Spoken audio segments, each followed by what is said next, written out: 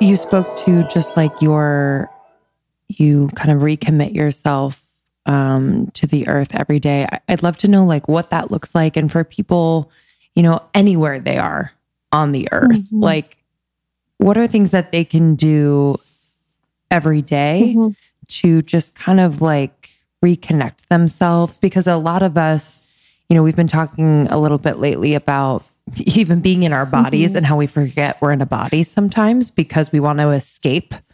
And so like, it's kind of the same thing where sometimes I forget that I'm like on this beautiful planet, or like, we're in Southern California. We're so lucky. It's so, so beautiful in so many parts of this area. And I just sometimes forget. So to like, kind of like re-establish that connection, I think is really important. So what do you do?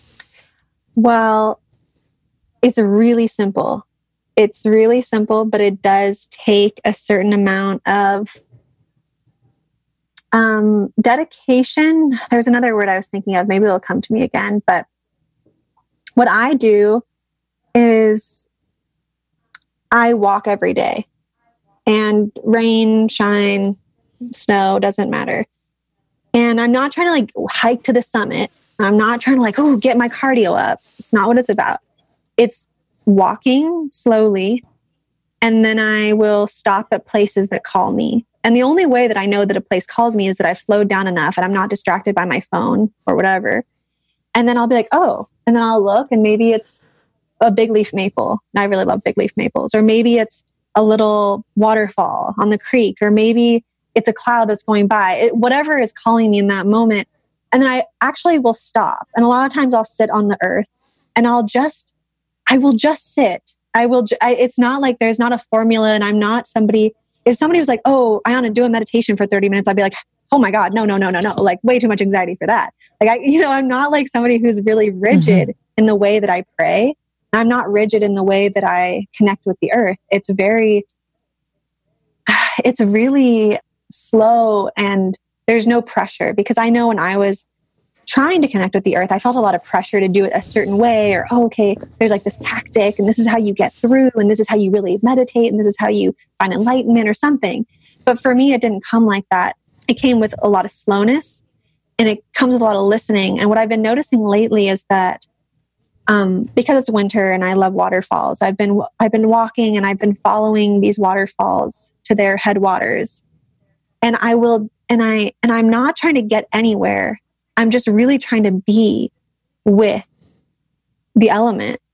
And then I'll just sit and I'll kind of soften my eye gaze, and I'll just have so much gratitude pouring out of the beauty of the noise, like the noise of the water, or the wind rushing through the trees, and all the nuances that you start to hear when you just don't do anything. And you just are with a place. And I get so much out of that. So many of pretty much all the ideas that I ever have are from these moments when I'm just listening to the forest or the ocean or the desert. I mean, I love it all. Like I work in the temperate rainforest, but I was just, in Joshua Tree in Utah. And I mean, it's incredible there. So I don't think it has to be a certain ecosystem. I think they're all absolutely incredible. And the other thing I'll say, like, I talk to plants, and it was something that I remember learning from a teacher, and I was like, oh my gosh, I really want to be able to talk to plants, but how do you do it? Like, do you say hello? Do you, do you knock on the trunk? Like, how do you do that?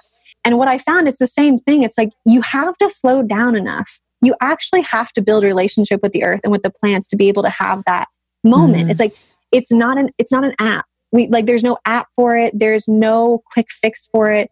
I don't believe that. I think it's literally like, how do you build a relationship with your friend? You call them, you text them, hey, I heard you're having a hard day, bring them soup, you meet them for lunch. It's like you talk to them, you listen to them, you just hang out. We need to just hang out as if we're creating a friendship, as if we're taking care of our mother, as if we're making love with our partner. It's like we actually need that type of time to be with the earth, whether it's a tree down the street of your suburbs. It could be anything. It could be the ocean. It doesn't, I don't think there is a prescription to what it has to be.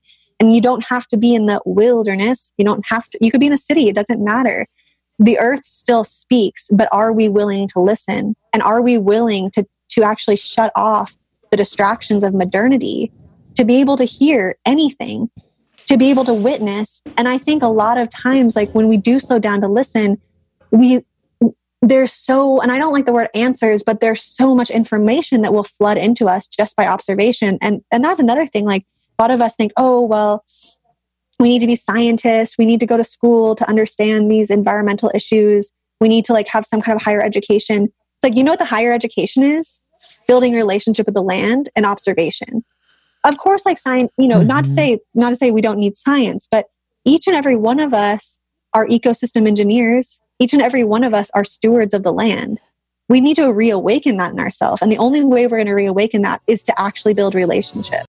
Thank you so much for tuning in to Morning Microdose by Almost 30. We hope you enjoyed waking up.